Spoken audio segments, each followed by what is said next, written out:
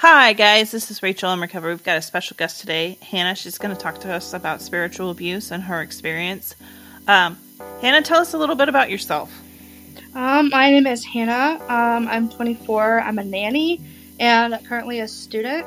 I study animal science and industry, which basically is not veterinary medicine, but the aspects of how we care for animals and the husbandry behind it.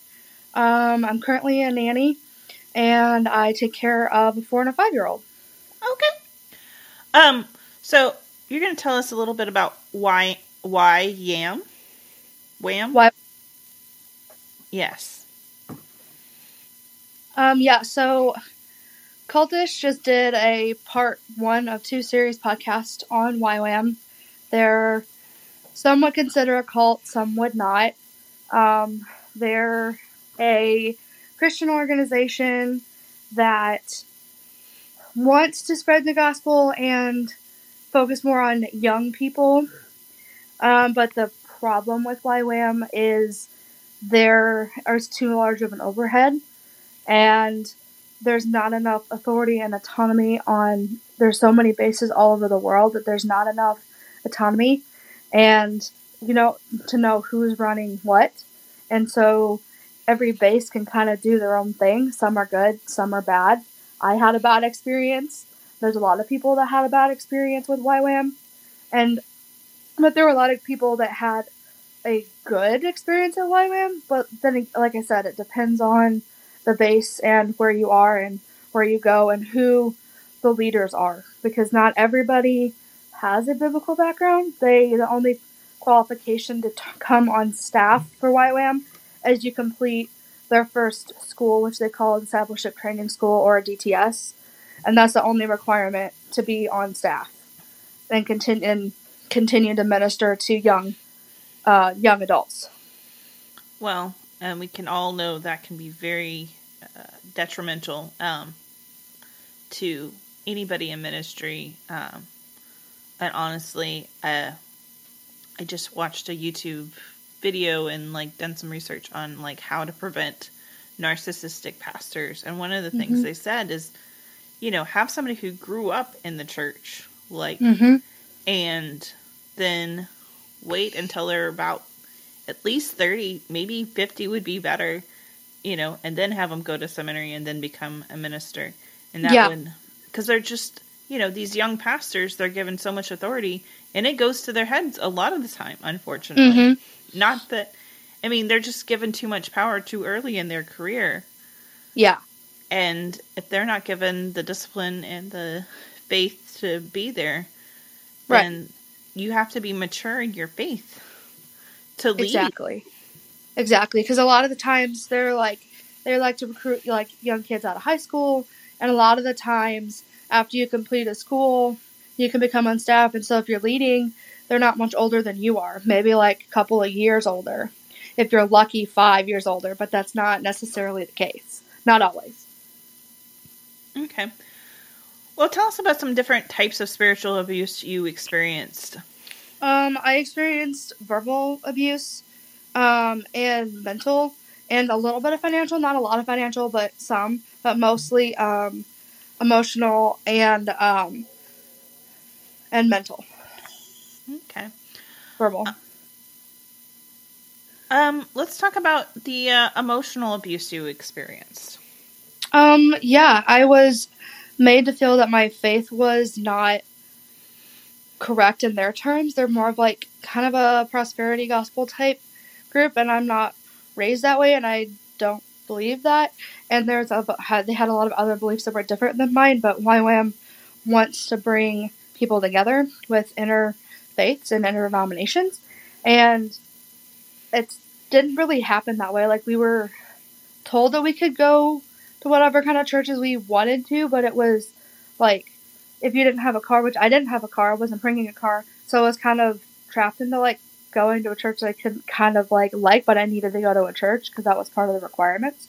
But I was made to believe that my beliefs were wrong and that I needed to trust God more, and everything that I had raised in the church that I was raised in and believed my entire life was told it was completely wrong. So it was like, not necessarily an identity crisis, but like a, well, what happened in my faith kind of crisis, because it's like, I haven't heard anything else, and to come to this and be like, your faith is wrong, is like totally not what I wanted to experience or should have experienced.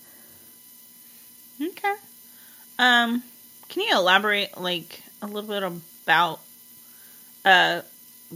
what were the differences? I was raised in United Church of Christ and Presbyterian, like kind of back and forth for a little bit.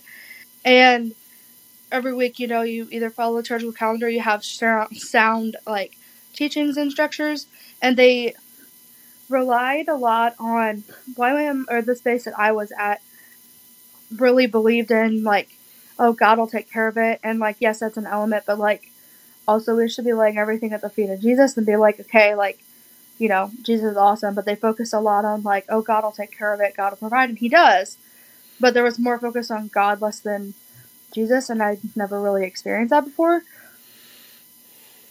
And they were using a lot of Old Testament scriptures as opposed to New Testament scriptures. Okay. And like, there's use in both, which are great, but not necessarily. If they did get in the Gospels, it'd be like something very specific that they were trying to like emphasize.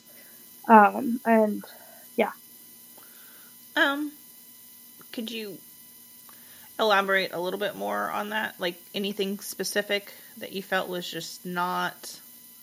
They really liked a lot of Paul's teachings, which is fine. Like, Paul's a great dude, but like, they kind of like, yeah, Jesus died for us, and like brushed over that and went like straight into like Philippians and things that he wrote, and was like, you have to go out and spread the gospel and spread the word and do everything that like Paul did and the disciples did. But you're like, there's a big chunk of the New Testament that talks about other of Jesus' teaching. It's, yes, he mentioned to go make disciples of all nations of people, but he also talked about like, briefly mentions like stuff in the Old Testament, but it's like, love your neighbor as yourself, and like love people, and stuff in Matthew, and solid, building your faith on a solid foundation and things like that. But they just kind of brushed over that and went straight into, we need to like make as many disciples as we can type thing. So it was more about quantity versus quality. Yeah. Okay, I can see that, and that's a huge issue, I think, in a lot of mega churches and a lot of churches that just, they want to get them to be like, yes, I believe in Jesus Christ, but they don't want to develop them into disciples. And they also like to take a lot of young Christians. Like, if you didn't grow up in the church and you just found Jesus, they grab onto those people and they're like, this is great, and like they use them as like, this is what the gospel is, and they'd like believe it and like take it as their word when they haven't had anybody of like other like sound faith and have been in the faith a long time helping them grow. Like, and then they're having those people teach other people when they really have only been a Christian like a couple of years. Which, there's nothing wrong with that. I think people out like coming to the faith have a different perspective, but when you're trying to like teach other people and you're teaching on the streets or you're teaching in another country, that can be a little bit problematic. Oh, most definitely. I mean, there are people who, we're glad they're in faith and we want them to grow, but they have no business being in leadership until they have worked through a lot of things in faith, because becoming a Christian and working through that relationship is something like a marriage, and you don't ask newlyweds to give marriage advice because really they don't know that much. Yeah, exactly. And, the fact that they were going after those people is a very kind of predatory against baby Christians. It's like scooping up newborns from the nursery and being like, oh, we're going to convert you, and we're not going to give you any say in the matter. Yeah. So, no. Let's talk about the verbal abuse. Yeah, so I was there for 6 weeks, and then I kind of started to question what was going on, and I wrote a newsletter. I had lots of friends in college still, and lots of friends who are Christians, and lots of friends who aren't, so I kind of made it like a neutral newsletter, kind of mentioned God briefly, but like a lot of my friends don't want to shove it in your face Jesus kind of thing, and like they're Christians, and I don't know a lot of Christians that like shove it in your face kind of thing, so I was like, I don't like it, but my small group leader was that kind of person, and she disagreed with my newsletter, but I finally like put it out and received nothing but like praises from friends and families, and other Christians are like, this is great. And so that was kind of like a run in. They're like, you're just too prideful. You need to like lay that down. I'm like, yeah, I can be stubborn headed. Like I was thinking like, okay, yeah, maybe I can like, lay this down a little bit. But I'd only known them for like a week and a half. So I was like, I kind of know who I'm talking to. And so they let it go. And then a couple of weeks later, we started a fundraising process for where we were going to go on a mission trip. And they didn't like how many numbered or like people that I didn't give a specific amount of money for. And they also, another thing that was really weird, they had us like pray over that specific individual, like that family or that person, and ask them for like a specific amount of money, and God will tell us how much money they're supposed to give us, which that doesn't work that way. No, it doesn't. The letter would basically be like, hi, I'm da-da-da, I'm raising money for this, would you give me a donation of $50? It wasn't even written like you get from like something like from like St. Jude or something like that has like different bracket amounts of what you want to give monthly, and other, like, there were no options of that. It was like, hi, I need $100 from you, and I think, in your financial state, I think you can give me $100 for this mission trip. And I was like, that's really weird. So I didn't do that. Like I said, a lot of my friends are in college. They didn't have a whole lot of money. So it's not like I'm going to be like, hey, can you give me $20 when that could give you a half a tank of gas or buy dinner? I'm not going to do that to you. And so I didn't. And they were mad. My small group leader was mad because I didn't change those numbers. I had to do a specific total, which is like $4,200, let's say. I don't remember the exact amount, but that sounds about right. And they wanted that certain amount, and everybody had to have that certain amount totaled up and they wanted under 10 ask letters, like for an unspecified amount. And I was like, I'm not getting that number. There's no way. And they told me that my parents were coming in for a weekend, and so they just kind of like let it go and let it lie. And they told me that I needed to pray and have God show me those individuals and ask them for a specific amount of money. And then they also told me that I was being prideful and that I needed to like lay that down, and I was being too stubborn.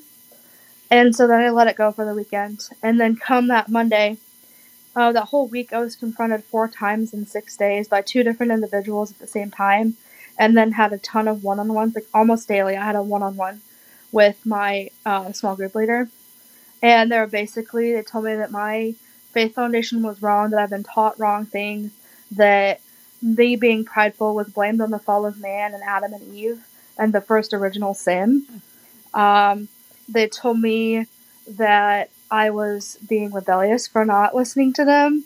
And I'm 19 at this point. I'd spent a year in college. I was taking time off. So I kind of know, like, when to question things, and I really was questioning them, and they were putting more pressure on. So then, like, the first day I was like, you know what, no. I, like, received it and was like, okay, fine, whatever you say. So then I left, and I was really starting to, like, question, like, who are they, or why do they have the right to say that at any given time? And I was looking at my Bible, and I was like, everything that I've ever been taught, like, yeah, that was the first and original sin, like, yeah, the fall of man, Adam and Eve, but there's Jesus, and, like, Jesus, like, helps us with those things, like pride and things like that. And so I was like, you can work on that as a person. I was like, I could be a little prideful. And they're like, all right.